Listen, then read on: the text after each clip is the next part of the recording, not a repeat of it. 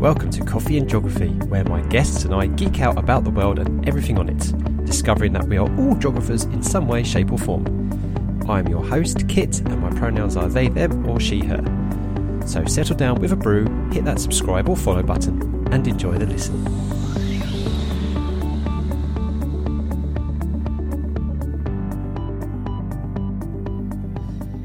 Hello everybody, and welcome back to Coffee and Geography after our long, what seems a very, very long hiatus. It's season 3, and we have our first guest of the season, Dan Hall. Hello Dan, how are you doing? Hi, I'm great, thanks. How are you? I'm doing very, very well. I quite enjoyed the cold snap we had, and folks who listen, because I know we got folks who listen all over the world, at least I like to think so. You know, we got down to, my mum got down to like -7 at one point. That's cold for here. But how have you found that? How did you find it? Yeah, similar. It's kind of, well, it was very cold in the house. But it was sort of nice to feel kind of genuinely wintry in December, which we don't seem to get that much. But now it's sort of reverted to type and gone grey and rainy. Yeah, which is a bit more classic. I think it goes without saying that we both give our thoughts and our consideration to those folks who are really struggling at this time of year with the very, the excessive high energy bills and whatever it is. It's not just keeping the house warm, it's to keep themselves warm. It's also keeping their homes warm enough to stave off things like mold and, good living conditions. So, it's so our thoughts go out to all you folks who are finding this a bit of a struggle right now. And I think you've probably relieved that we're now in double figures again for a little bit. Yeah, I think it's really brought it into focus for everyone, that experience of actually kind of monitoring how much you're spending on energy when you, a lot of people would be fortunate enough to not really consider that too much, putting on the heating when it gets a bit cold. But there's probably very few people in the country who didn't have at least half an eye on it now. Yeah, absolutely. And I hope we can all move forward, take some positive learning from this going forward and benefits everybody in the long run. Right, so let's get introducing to you before we go off on a complete geographer's tangent without introducing you. So Dan is someone who never considered he would be describing himself as a proud geography nerd, but spends most of his time telling anyone who listened about the virtues of geography. So we're very similar there. He did his undergraduate degree at geography at the University of Oxford before a master's in environment, politics and society at UCL, which is University College London. He went back to Oxford School of Geography and the Environment as their first access and outreach officer, with the remit of encouraging as many young people as possible to consider both at Oxford and in general. Huge football fan who also changed his passion for the beautiful game and environmentalism into voluntary work for the non-profit Football for Future. And we'll definitely have a little chat about that since the World Cup has just ended. So we will, as we're recording. So we'll definitely talk football a little bit later, Dan. Look forward to it. Right, so I see you drinking your drink. So what brew have you got in front of you today? I've got a good old-fashioned tea, PG Tips, fully caffeinated. No coffee for me today. It's just I'm kind of coffee first thing in the morning, tea through the rest of the day, really. Soy milk and 1 sugar. Oh yeah, I do oat milk, no sugar, oat milk. I see you got your Marvel Spider-Man mug. I have, yeah. It's one of my favourites. I think it's I can't remember where I got it. I've had it absolutely years, but it's the first, I think it's maybe the comic book cover of like the first edition that featured Spider-Man or something, the kind of retro comic book cover. I think it's quite a nice design. Okay, question for you then. Mm-hmm. So, classic comic Spider-Man, the first Spider-Man movies, the Amazing Spider-Man movies, or the recent Spider-Man movies, what would you pick? Oh, it's a great question because Marvel stuff is also something I'm a pretty big nerd about. God, the Sam Raimi movies with Tobey Maguire's Spider-Man, I think that sort of kind of set the bar and are very sort of nostalgic. And I think the Andrew Garfield ones were bad, but not because of him. And I really like Tom Holland, and I really like that version of the character as well. But probably as a standalone thing, I'd probably go with the Tobey Maguire Spider-Man films. Yeah, and I really enjoyed So No Way Home when they all got together, which was pretty awesome. No spoilers. Yeah. It's not a spoil, everybody. It's like comes out on all the trailers and everything like that. But yeah, that's pretty cool because, of course, if you're a fan of the comics or the cartoons, you know that there are very many versions of Spider-Man anyway. So it was the Marvel universe, movie universe, who tried to get them all together. So they did it pretty well. It was pretty clever. Yeah, it was good. When I first heard about it, I was a bit worried, but I think it was very, very well done in the end. Yeah. Yeah. Right. Before we could talk about Marvel, I mean, I've cosplayed as Black Widow. So yeah. Really? So yeah, we could talk about this all day. But you're in Oxford, as you mentioned. So you live in the middle of Oxford. Mm-hmm. Yeah. So so my experience of Oxford actually first came through the fictional novels by Philip Pullman. Right. His Lyra's Materials. Lyra's Oxford. That's right. And that I did that before I visited Oxford for the first time. So I've been to Oxford a couple of times now. But for those folks who have heard about Oxford, romanticised about Oxford, what would you say? What would you describe Oxford as being like, as from a person who lives there, works there, and maybe from a geographer's point of view? Yeah, good question. Well, so as context, I lived in. I was sort of born, grew up in Wolverhampton, which.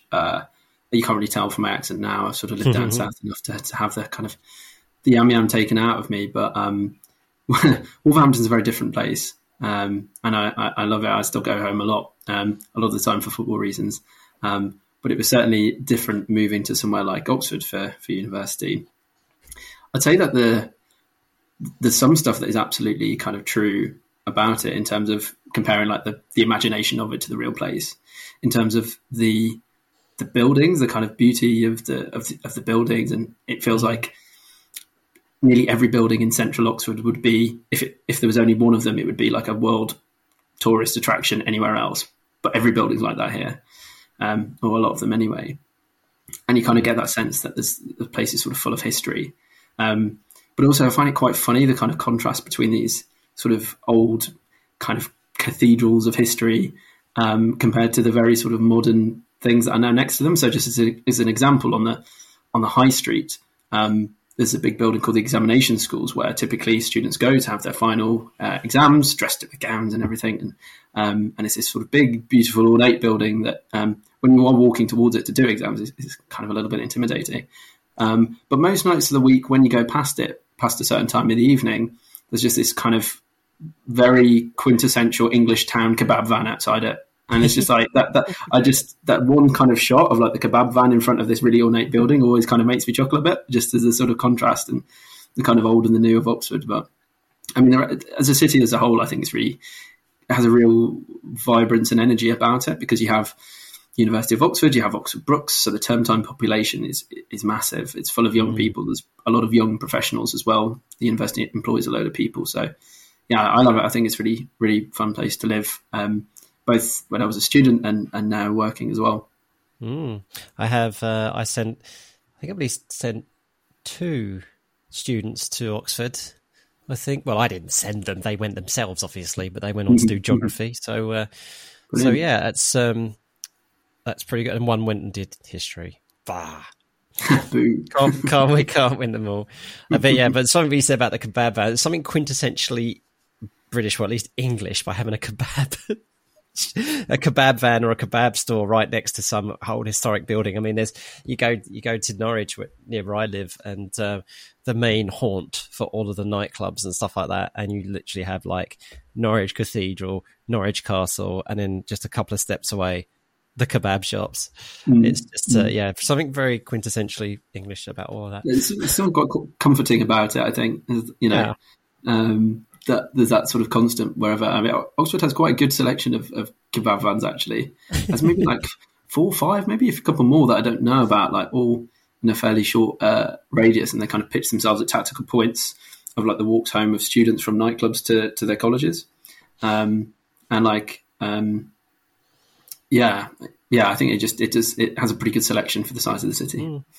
That's really interesting to me, is that I think that the mobile food vans are something which is, I think, relatively new over here in the okay, because when I used to live in the United States, there used to be mobile food vans all over the place that would turn up, particularly in college towns and stuff like that, as you say, as the students were coming out. Now I seem to see more and more of them around. Yeah, I mean, I don't know, when I was a student, well, you was a student, I don't remember there being like mobile food vans, but now they seem to be all over the place. Yeah, I think they were kind of like in a sort of, as with a lot of things, tied up in the sort of council bureaucracy of English towns, in that they're kind of vans, but they're semi-permanent, so they have to have a license to be in those certain spots, right? So there's one that's kind of always pitches at the same spot on like one of the biggest streets that's kind of walk home from a couple of different clubs to a couple of different colleges where the students live, that has a bit of a good reputation. So it's this, I think they have to have permits to be there, and it's kind of shared with other stuff in the daytime as well. And of course, folks, I know some of the people may be screaming at the podcast going, but what about ice cream vans, Kit? They've been around for donkey's years. And I'm like, no, that's not the same thing, folks. They're not like, they don't do the ratchet to put their steel peg down and like camp there for half a day. They're gone. In fact, by the time you found as my kids have experienced, by the time you found your money and run out, it's off. Yeah. So not the same thing, folks. Okay, I'm gonna go straight into spilling the beans now, because I want you to talk about and I know we kind of like touched a bit on Marvel because it's kind of sort of the same ilk, but it's about sci-fi, because you are a big sci-fi nut, and you say here that you actually love particularly like sci-fi stuff which contains like theoretical physics and things like that. So you've been reading something by Carlo Rovelli?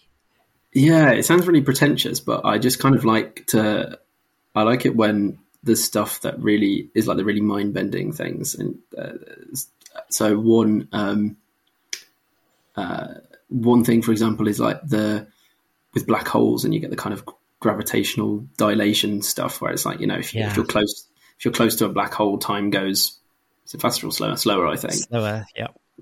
And like, so I think there's been interesting stories told in different sci-fi stories about like, you kind of have one end of a space station or a ship or something closer to it, and time goes slower there compared to the other one.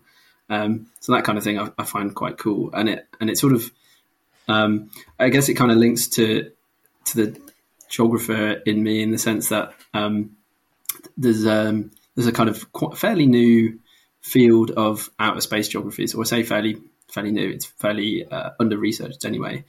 But there's one really great article by an academic called Julie Klinger, talking about sort of the geography of outer space. And the fact that, outer space does have this geography to it, because it has sort of gravity wells and black holes that do things to the relationships between space and time. Oh, that is amazing. I'm going to have to look that up. Geography of space.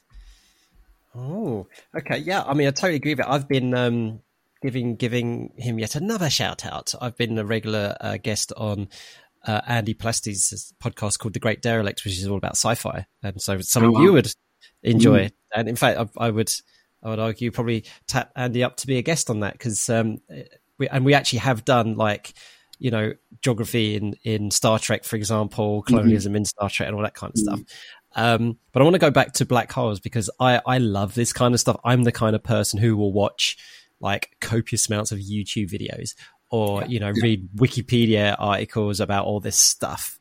In terms of sci-fi, there's two which in particular of my favorite sci-fi ever, which I really love. So the first one is Interstellar. Surely you've seen Interstellar. I actually haven't. So it's been one of those. One of those films that for ages I've been like, well, I know I'll like it. I just need to get around to watching it, and it hasn't. I don't know whether it hasn't been on any of the streaming things that I have, or I've just not. I just keep forgetting to get around to it. But, yeah. Right. Well, in that case, I'm going to have to do this in a spoiler-free manner. The plot itself is not, the synopsis is not a spoiler itself. It's humanity's dying, climate change, everything like that. And they go out into the stars in order to see if they can find alternative places for resources or for habitation, whatever. And they send out scouts to visit these various planets because they come across this portal, which takes them into different systems. they come across this one planet which is near a black hole called Miller's Planet, and it is brilliant because they talk about how, because this is it's a Christopher Nolan movie, so it's going to be as scientifically factual as they possibly can make it. And when the ship arrives outside the time dilation effects of black hole, they start having this debate. It was like, well, who's going to go down? You do know that every second we go down there is going to be the equivalent of blah, blah, blah, so many days back here on the ship and all that kind of stuff. And it's absolutely amazing. And they've got to get in and get out as quick as they can. Otherwise they're going to be gone years. And it's just fascinating. Yeah. That sounds great. I will have to watch it because I think I was aware that there was this sort of time space dilation stuff in it, but I've just never seen it. It's just, it's interesting with the plot of a lot of sort of near future sci-fi. It's always very pessimistic. It's always like, climate change has ruined the earth. We've done some terrible. Like, I don't know whether it's just because something bad happening makes for a more interesting story in the future. Because if it was like we solved climate change and we carried on as normal, then what's your sort of narrative basis for starting your story? But I remember reading something about this, and I can't remember what it was for. Something I was doing in my studies, but about how that's kind of not always been the case. And actually, I think in the sort of 60s and 70s, a lot of sci-fi was a lot more utopian, a lot more optimistic, being like, we're going to space and this is going to sort of solve all our problems and we'll be happy. Yeah. Whereas the sort of modern disillusionment, we're quite every story set in the future seems to be predicated on us having a disaster around about now.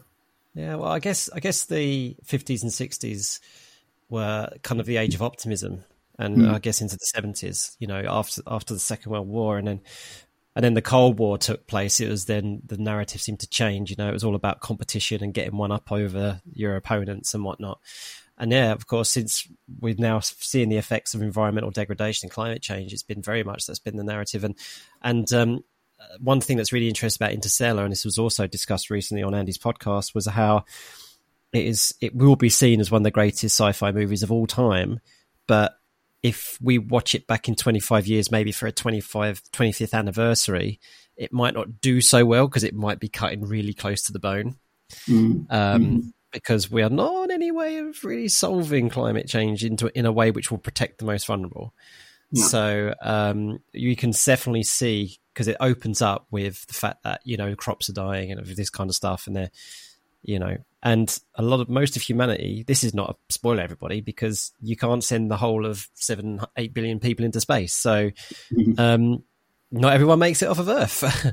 So it is quite depressing, but I would say stupidly and depressingly realistic.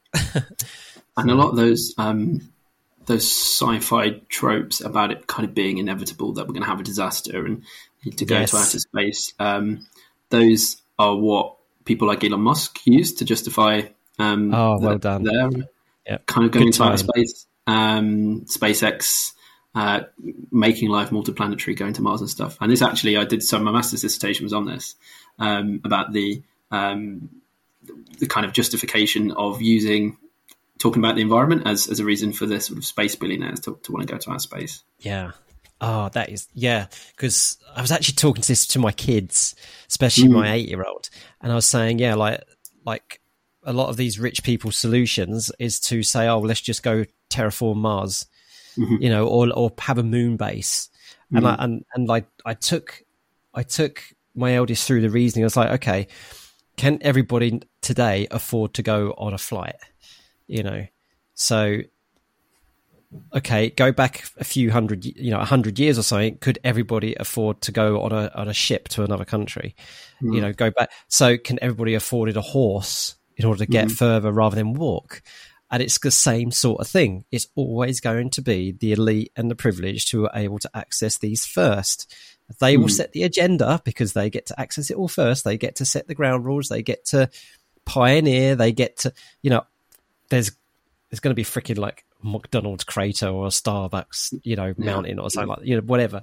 But still, it's a movie that does that exceptionally well, which is a fantastic environmental movie as well, is a kids movie, and that's WALL-E, who I think does that amazingly well. Talks about how the elite and the capitalist and the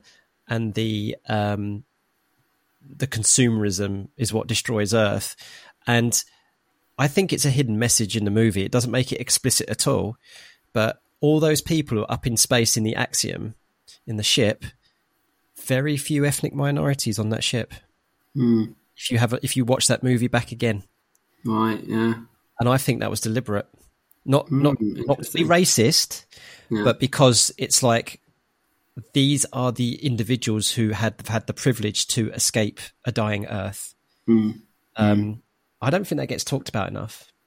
Yeah, that is interesting. And I wonder whether a movie like that, because, obviously it's made, it was Pixar, wasn't it? It was a Disney Pixar, one. Yeah. So, and it's like, well, how much of that message of anti-consumerism can a Disney movie be? But also, you can think of it from the other direction, like how much can the directors and writers get away with? So that maybe the messages have to be a bit more subtle. Yeah. So it's brilliant. I mean, that's one of my favorite movies of all time. Even My Electric Car is called it's called Eva because of the way of Wall-E pronounces it. But it's a fantastic movie. So we've geeked out there about something. All right. One thing I would like to talk to you now a bit about is the football. Mm-hmm. So, because as you say here, you're a football nut. You support Wolves. Bearing in mind where you're from, I love it. You're someone who supports the team where they're from. Yes! Absolutely. You're not a Man United supporter from Wolves, and I'm a Tottenham Hotspur supporter. And people say, "Well, how comes that, Kit? You living in Norwich?" Well, I used to live in that part of the world, so we'll let you off then. Yeah. So, and I know I'm not a glory hunter because I'm no Tottenham Hotspur is a glory hunter. So, and what you've put here, which I think is amazing, and I'd like to talk to you a bit more about it as well, is you're into some non-profit work with the charity Football for Future, or for the non-profit Football for Future. Mm-hmm. So this sounds absolutely brilliant. And I always am a believer that sport can be a thing that can change things for good. So tell us a little bit about it. Tell us a little bit about Football for Future and what you do and how you're involved with it. Yeah, so Football for Future, I actually first heard of them. It was a special episode that the Guardian Football Weekly podcast did on the relationship between football and climate change. And there's a football historian called David Goldblatt, and who was involved in starting Football for Future, was the chair, the first chair, and he mentioned Football for Future on the podcast, and I was like, oh, that sounds really cool. So I looked them up, and at that time, it was just a couple of the guys who started it up. They were kind of just getting going, and so I emailed them, and basically have ended up doing sort of a bit of social media and blog writing for them. Essentially, Football for Future is trying to build a more sustainable culture in the beautiful game through getting at the problem from a couple of different angles. So we write blogs and social media posts and share kind of good news stories from around the sport, and kind of talk about what we think are good sustainable changes that can be made in the game. And that's always with the mindset of we're communicating with football fans as football fans, talking through the language of football. Football for Future always also does work with professional clubs and organisations such as Nike. So some of the guys ran workshops with Nike and Chelsea and your club Tottenham, delivering workshops through their foundations, and also did some stuff with Chelsea Academy recently as well. And then there's also the kind of more, so that's kind of more on the educational side. Then there's a sort of more, I guess, business advice side of things. So actually helping football clubs operationalize changes that are relevant to the football industry in terms of making them a more sustainable business. We also have like sort of player champions, so current professionals who want to speak up about climate change and aim to support them, giving them the confidence and resources that they're able to talk about it effectively. So I'm quite a small part in that. I just write a few blog posts and social media posts, among some other random things. It's great, yeah. So I'm looking at the blog entries now. So you've talked about University of Oxford, who is responsible for English football's sustainable transition. So that was a panel discussion you were involved with, and then supporting footballers to rise to the awareness of climate change, the Dixon Foundation. So talking about what they do. So I know that the new Tottenham Hotspur Stadium it's not as sustainable as I'd like it to be, but it's one of the more sustainable stadiums in the country. Yeah. But of course, the number one stadium, if you want to call it that, ground, because it's not as big as the stadium, but the number one, of course, is going to be Forest Green Rovers. Yeah. So what are they in League? Are they League One now, I think? They are, yes, they're League One. I think they got promoted last season, yeah. Yeah. I want to see that. That'll be, could you imagine Forest Green Rovers in the Premiership? Like, Pete, you got all these like hardcore fans, Premier League fans, go and get some of their vegan pies. Yeah, you know? Yeah. Well, it's interesting you mentioned that, because so on the podcast episode that I originally mentioned, the Guardian Football Weekly one, one of the other guests they had on it was Dale Vince, who is the chairman of Forest Green Rovers. And Ecotricity. Yeah. And I found it really interesting the way he kind of phrased some of the stuff around the food choices in the stadium, because it was really obvious in hindsight, but I just never heard anyone set it out like that before.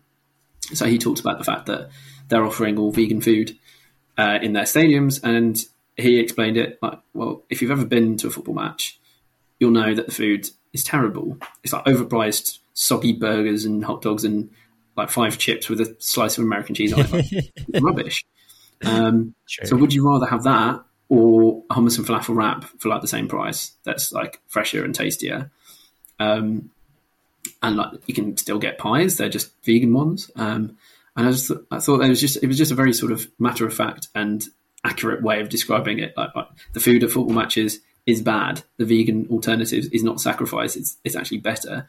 And he's like, well, you know, if you don't want it, plenty of people go to matches without buying the food there. You just bring your own food or eat before you go to the match. Totally, 100%. There's a really good way of making a sustainable change without people feeling like they're having it kind of rammed down their throat, which, or literally in the sense. Yeah. No, I mean, the attitude we have at this household is that we are baseline vegan, which means, you know, by default we have vegan stuff, but we're vegetarian as well. You know, we don't mind eating dairy products, stuff like that, but we always consider where it's sourced from. And then in terms of meat, we have white meat once in a blue moon, and we are zero waste. So say if we were to see the butcher was discounting something because, you know, it was going to go off, or the supermarket was discounting stuff because it was going to go off or something, then we'd get it. Or we go to a party and the only thing left are those tatty sausage rolls, and it's like they're just going to be thrown in the bin. No, there is a bin right here. I will digest it. So I still don't know if there's a term for that, because I know there's terms like flexitarian, pescatarian, all that kind of stuff. But I don't know, carbonitarian? Yeah. Low carb, just low carbon diet. I guess that's just. Yeah. I mean, I'm pretty similar. So I'm not. I've gone through phases of being kind of vegetarian. I did veganuary once or maybe twice, and I found that really hard, because the difference between the kind of admin difference between vegetarianism and veganism. So in the sense that so much of what you just assume is fine actually will have like egg white in as a binder or something. So you're constantly checking labels, which I find really annoying. But vegetarian and being veggie, you know, I don't find too difficult. But what I do, I don't buy meat to cook at home. And, you know, I cook a lot, so that's kind of fine. But I don't sort of deprive myself of it if I'm out and the veggie option's bad, or there's something that I really want. I'll kind of allow myself that as occasion. So I guess that's flexitarian. Yeah, and I don't think, you know, we're not, you know, people like ourselves who obviously we want all to get on the bandwagon with climate change stuff like that. No one is. I'm not really saying give up meat totally or something like that. You know, it's all about don't worry about the food itself. Have a look at its carbon content, and then just like circling back to the beginning of the chat, just like you turn your thermostat down a degree or two, it's how can you turn your carbon consumption through your food down a few, And it's about 100 making grams or two. Yeah. Yeah, it's about making that a change that's sustainable for you in the sense that you can sustain it, right? Like, it's no point doing. I mean, you can do veganuary, but if you're doing it for climate reasons, and then kind of rebound and immediately think, "Oh God, I'm dying for a burger," Want a and then steak kind of and then have it like 4 times in a week, then you've probably kind of undone it. And there's also, there's a study done before, I can't remember the authors, but about the sort of, actually there's a sort of balance that if with different permutations, actually eating like a little bit of some meat, like chicken and pork, less, and beef's obviously more environmentally damaging, like occasionally with the rest veggie, is the sort of most climate optimum diet, because if everyone was like went completely vegan overnight, then we need to grow loads more soya and that kind of thing. So absolutely. There's different perspectives on that, but I think it's important to remember we don't all have to be kind of suddenly vegan. Yeah, because then we would be putting consumption rates up and demand rates up on a lot of things, as you said, like growing soy or something like that. We sidetracked a bit there, but very, very nicely we sidetracked. Let's bring it back to the football. What is your opinion on the sustainability, the claimed sustainability on the recent Qatar World Cup? Do you have a view on that? Good question. I would say that putting aside the fact that everyone had to jet there in order to have the competition, because we know that that's always going to put the carbon footprint up. But in terms of the hosts and the hosting it of it, what do you think? I severely doubt I really doubt the claim that it's carbon neutral. And there have been people who've researched it recently who've kind of said that they would not say that it's accurate to describe it as carbon neutral. I mean, for example, a couple of days before the final was a bit of a publicity thing. They sent to the match balls into space in a partnership with SpaceX. They're probably not including that in their carbon accounting because, why would you include, carbon emissions from marketing in your carbon budget? But that probably produced as much greenhouse gas emission then. How did I not know this? They sent some of the match balls into space. Yeah, they did. They did. Grief. Yeah. As much as I like space and stuff like that, that is just, there is no benefit in that whatsoever. I mean, space exploration has benefits to humanity, technology development. So that is just, oh my God, that's just, I don't know, that's just made me so angry. And the environmental impact from space launches as well. Like, it's not like flying a plane in the sense that, or driving a car. It's one of the few times you actually inject those kind of warming greenhouse gases directly into the upper atmosphere. So they actually sort of per ton of CO2 or whatever has more warming effect than the same amount of CO2 emitted from your car or something. Yes. Well, you heard it here, folks. Any claims about sustainability at the Qatar World Cup, they blew it hundreds of times over by sending match balls into space. Well, I mean, in general, in football, it's quite difficult to know where to draw the line, because the vast majority of carbon emissions, when we're talking about football, is fan travel. Yes, and then it's like, well, is it fair for clubs to sort of take ownership of that? And because I mean, they're beginning to. I think they're including that as kind of what we call Scope 3 emissions when they're doing their carbon accounting. But then it's like, well, what can clubs do? Because actually, public transport is a nationally or local government decided thing, and I'm sure clubs would love it if they had less traffic around the stadium and all the supporters were able to get on public transport. Yeah. There is stuff that clubs can do. So Brighton is a good example, actually. So they provide, I believe it's free bus and train travel within a certain zone to home and away fans. So that's like a good initiative, and providing cycle parking and I'm always of the opinion that like clubs have quite a lot of money. I'm sure if they like partnered with the council, they could put on like a couple of extra bus services on match days and things like that. Yeah, that anyone can use, not just the fans. Yeah, exactly. And for me, that comes back to the co-benefit. So to link it back to where I'm from, Wolverhampton, Wolverhampton's a one-club city and a city centre that really isn't in the best of shape these days. And I think without the football club there and without the football club doing well, like I'm not entirely sure why anyone would go into the city of Wolverhampton, because it's so easy to get to Birmingham now.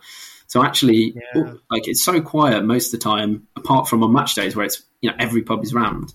So you think, in terms of co-benefits to the city, if everyone was able to go into the city centre, meet your friends for a drink and for some food before the game, and it's easy and you can walk from the city centre to Molineux, the stadium.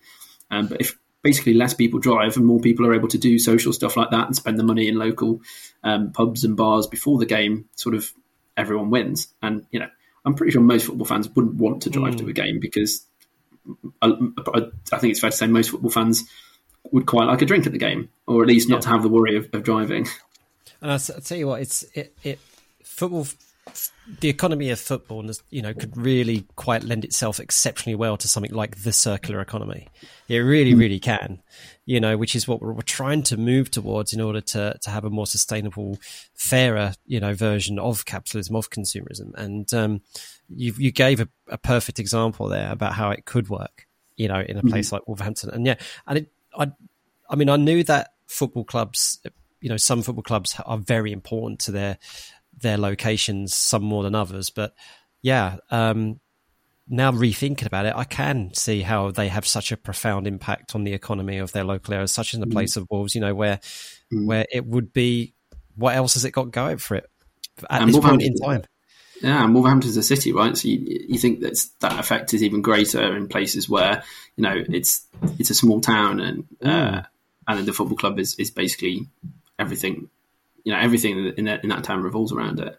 Yeah, I think Wolverhampton, maybe I'm slightly harsh as someone who doesn't live there anymore, but for me, I think its proximity to Birmingham and how much sort of work Birmingham's had on it in the last couple of decades means a lot of people, for shops, for eating out. It's 20 minutes on the train, or you can get a tram. It's very easy to get into Birmingham now, so it's kind of sucked a lot of the life out of dear old Wolverhampton. Yeah, I think a lot of satellite settlements around London who are on the fringes of the London network, I think the people living there would probably agree with you, to be fair. That kind of satellite settlement effect. Quick game to play with you before we finish off, right? Oh. So I'll put the link in the description for everybody so they can download it. So I through my absolute geekiness, just like you, I've created a Excel spreadsheet with development indicators. And the article that I wrote about this spreadsheet talks about why development indicators aren't great, folks, and they're very colonial. But you can read the article for that. But let's just have some fun here. So we've got all the groups. So from the World Cup, all the clubs in their groups. So in Group A, we've got Netherlands, Qatar, Ecuador, Senegal. But you can rank the teams by a certain development indicator. Right? Okay. And then they will go through to the next round according to the ranking.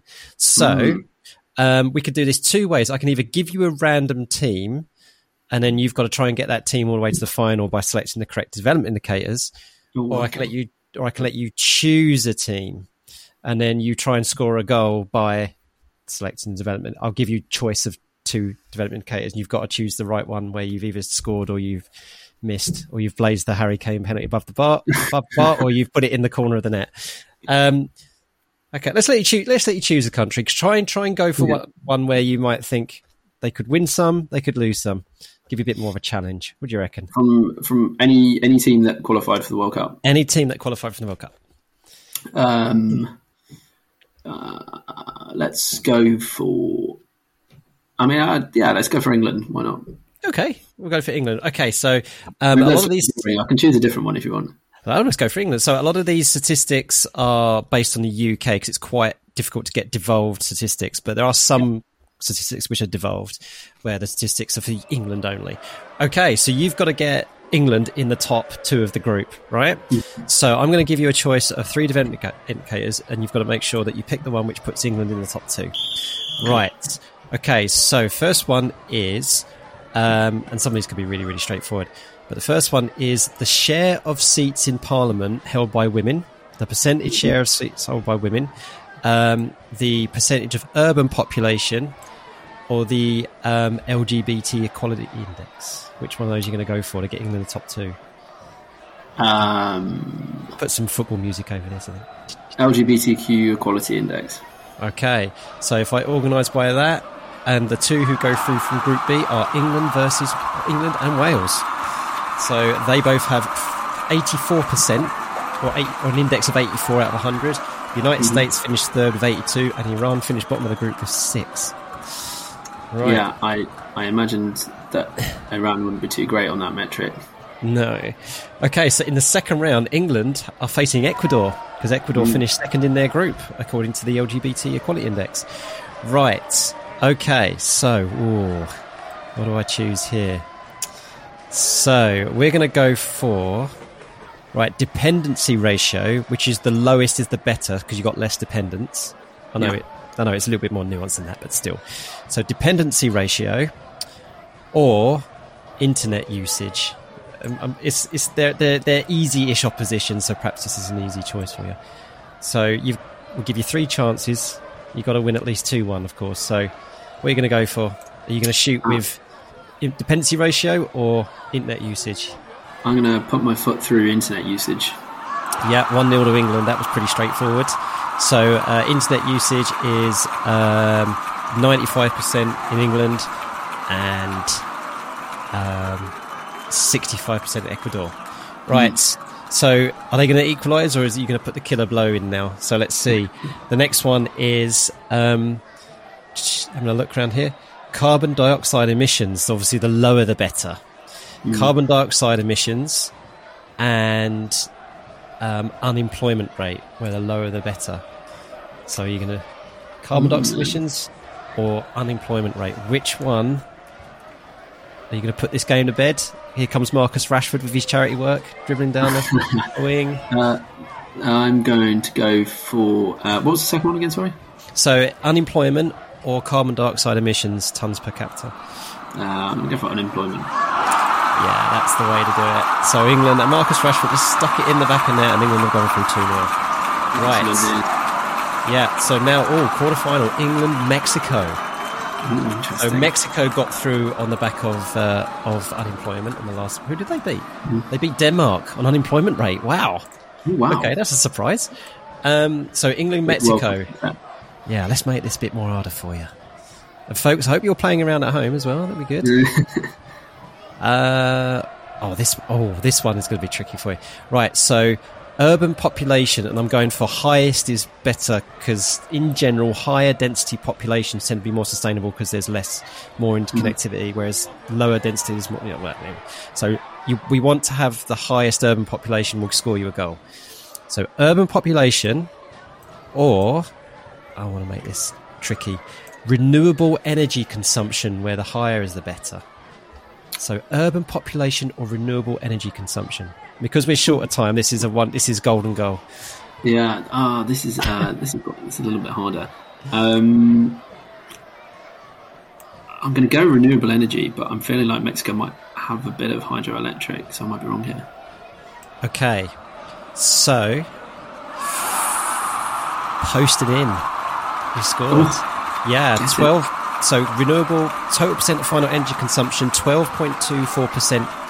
UK and 10.34% for Mexico. So only just picked it. So you're in the semi-final. Right. So in the other semi-final, it's Portugal, Australia. And in England's semi-final, it's Switzerland. It's getting harder now because in terms of Human Development Index, they're very close together. In terms of football, I mean, Gareth got lucky with another easy run, but... Yeah, but it's getting harder now. Right, so this is going to be really tough. Very, very comparable countries, right? So, again, we're going to go... It's gone into extra time, and this is going to be the winning goal, right? So... I think you lean forward when you try harder. I know, yeah. This is great. I'm definitely going to choose this one, because it's a semi-final. It's got to be hard. Okay, which team has the latest Earth overshoot day? So... If you pick that one and England's got the latest Earth overshoot day, they'll go through. But if you're wrong, it'll be Switzerland who go through. So Earth overshoot day, are you going to take a shot with that? Or are you going to take a shot with, let's go with share of seats in Parliament held by women again. Earth overshoot day or the share of seats in Parliament held by women? Which one does England come out on top? This is tricky. Share of seats in Parliament. Okay. So, oh no, Maguire has just lost hold of the ball. It's been nicked. No. Switzerland and Shaqiri has just slotted it in the corner of the net, and Switzerland have just put out England in the semi-final. Yeah, if you'd have gone for, so it's 39.8% for Switzerland and 31.1% for the English Parliament. Whereas Earth Overshoot Day, England has an Earth Overshoot Day of 6 days later than Switzerland, 19th of May compared to the 13th of May. Interesting. Yeah. Interesting. So I'm afraid England have fallen at the semi-final. They play Australia in the third place. No one cares about the third place playoffs. We're not even going to try that. No. But I just so Portugal, Switzerland are in the final. And if you go straight on Human Development Index, then it would actually be Switzerland who come out on top. And Australia would beat England in the third place playoff on Human Development Index as well. So England finished fourth again. Wow, we just can't make it past the semis. No, we're destined to not make it past the semis. But there you go, folks. That is the World Cup being played out via failed or fallible development indicators. That was a lot of fun, and I hope that from that I've thrown my hat in the ring for the England job when Gareth does step aside in 2024. Yeah, well, a semi-final, that's not too bad, not too bad at all. We've got to be happy with this, folks. To be constantly quarterfinalist, semi-finalist, finalist is not bad going. Gareth Southgate is the most successful England manager since Sir Alf Ramsey. Yeah. No, I'm content. That's how I describe myself in England. Okay. Last thing to finish off with then is the trademark of this podcast, which is we are all geographers, where we're going to be linking everybody together, all the guests together, by having a 30-second bash at a single word and linking it to geography. So you've been ganged up on, Dan, because the last episode of the last season, I actually had a coffee house. So I had like a bunch of people, previous guests, turn up, and they all decided together that they thought it'd be so much fun and a laugh that they knew I was going to be recording this in December or January. And at the time we did the coffee house, we had just had that 40 degrees Celsius containing heat wave. Wow, so they went for the word heat wave. Not because it's going to be a hard word for you, but because they knew you were going to be doing it this time of year. So true. Trickier them. So I'm going to set my timer here, Dan, and basically you'll smash this easy. So basically you've got 30 seconds to talk about the word heat wave in any context, but preferably geographical context. Are you ready? Yeah. Okay. Your 30 seconds start now. Okay. Well, with the heat wave, I'm going to link it back to the one that you're talking about that we did experience back in the summer. Heat waves as a kind of climate extreme or a form of extreme weather likely to become more severe and more frequent as a result of climate change. And I think it really brings it to the fore of our daily lives in the UK when we have to deal with those temperatures that our country, our infrastructure is just completely not built for. Train tracks buckle, we haven't got air conditioning, and our houses get too warm. Yeah.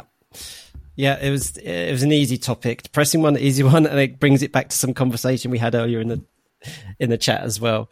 Thanks for that, Dan. No worries. It was kind of, I had too much to talk about. Yes. Yeah. What I'd maybe just like to add as well is that linking it back to the football thing, actually, heat waves and indeed cold snaps are not very good for football. So it's one thing that in Football Future we talk a lot about is the impact not just of football on climate, but of climate change on football. Yes. And the fact that this is football's problem too. So particularly when you get below the Premier League and they don't have undersoil heating or, are able to water it constantly. Non-league clubs lose weeks of the season to extreme weather, get flooded in certain places. And actually many stadiums I can't get out of my head the picture of Carlisle United's football ground a few years ago during that flood. And then they did a lot of community work, didn't they, to try and support the community to recover from that flood. And there's a club that we've spoken to, Tadcaster Albion, I think they're called. Oh, yes. In, I believe it's Yorkshire, who've been flooded, kind of get flooded several times a year at this point. And they're, a small non-league club. They can't afford to keep sort of repairing everything all the time. There's a stat that now I might get this wrong, and this will be embarrassing because I say this stat a lot. But I think it's about a quarter of English football league clubs, so in the top four divisions, will be likely to be at least partially flooded once a year. by, I think, 2030, based on current climate predictions. Because a lot of them are by rivers or the coast, right? And those that aren't will experience flood risk in other ways. Makes sense, doesn't it? Because that's where, at the time, the most available flattish land was on the floodplain. Yeah, exactly. Norwich Carrow Road is on the Carrow Road. They used to be up on the hill donkeys years ago, but now they're right by the River Wensum. So, yeah. Mongney will be okay though. We're on a hill. So, Dan, for the next guest, then you get to choose a word for them to have a pop at for 30 seconds. Have you got something in mind? I did, and now I've forgotten it. Let's. Okay, well, so we're recording this on the 20th of December. I'm about to travel home for Christmas, so let's go with Christmas. Let's go with Christmas. Excellent, because that can mean so many different things to so many different people. So I'll see what the next person comes up with. Well, brilliant. Thank you. So before we get going then, Dan, this is your chance to give out any shout outs and to plug your wares of any kind, and where can people find you on social media and all that kind of stuff. So, yeah. So, as we mentioned right at the start, my day job at the moment is I do outreach for the School of Geography and the Environment, which is the geography department at the University of Oxford. So if you or anyone that you teach or anyone that you know is interested in studying geography broadly, and maybe potentially the University of Oxford as well, please do get in touch. So you can email me, which is access.outreach@ouce.ox.ac.uk. And you can find that on the School of Geography website as well. It's pretty easy. I'm also on Twitter. I might get this wrong, actually, so you might have to remove this in edit. It's at Dan Hall _97. I have two, so I get confused.